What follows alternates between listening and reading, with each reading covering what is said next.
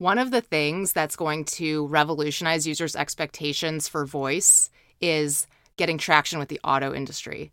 Now, 2 times the number of U.S. adults have tried in-car voice assistants as those who have tried smart speakers, and monthly active users for voice in the car are 60% higher than smart speakers. Smart speakers are still very important, but you have to think about what's happening with connected cars.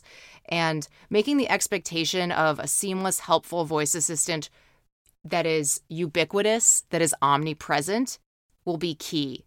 When the voice-enabled experience becomes quotidian, becomes every day, that's when we go to having voice everywhere. Tomorrow is like today's expectation of having Wi-Fi everywhere. Being connected is expected. Our definition of connection will become tomorrow's ease of use through voice.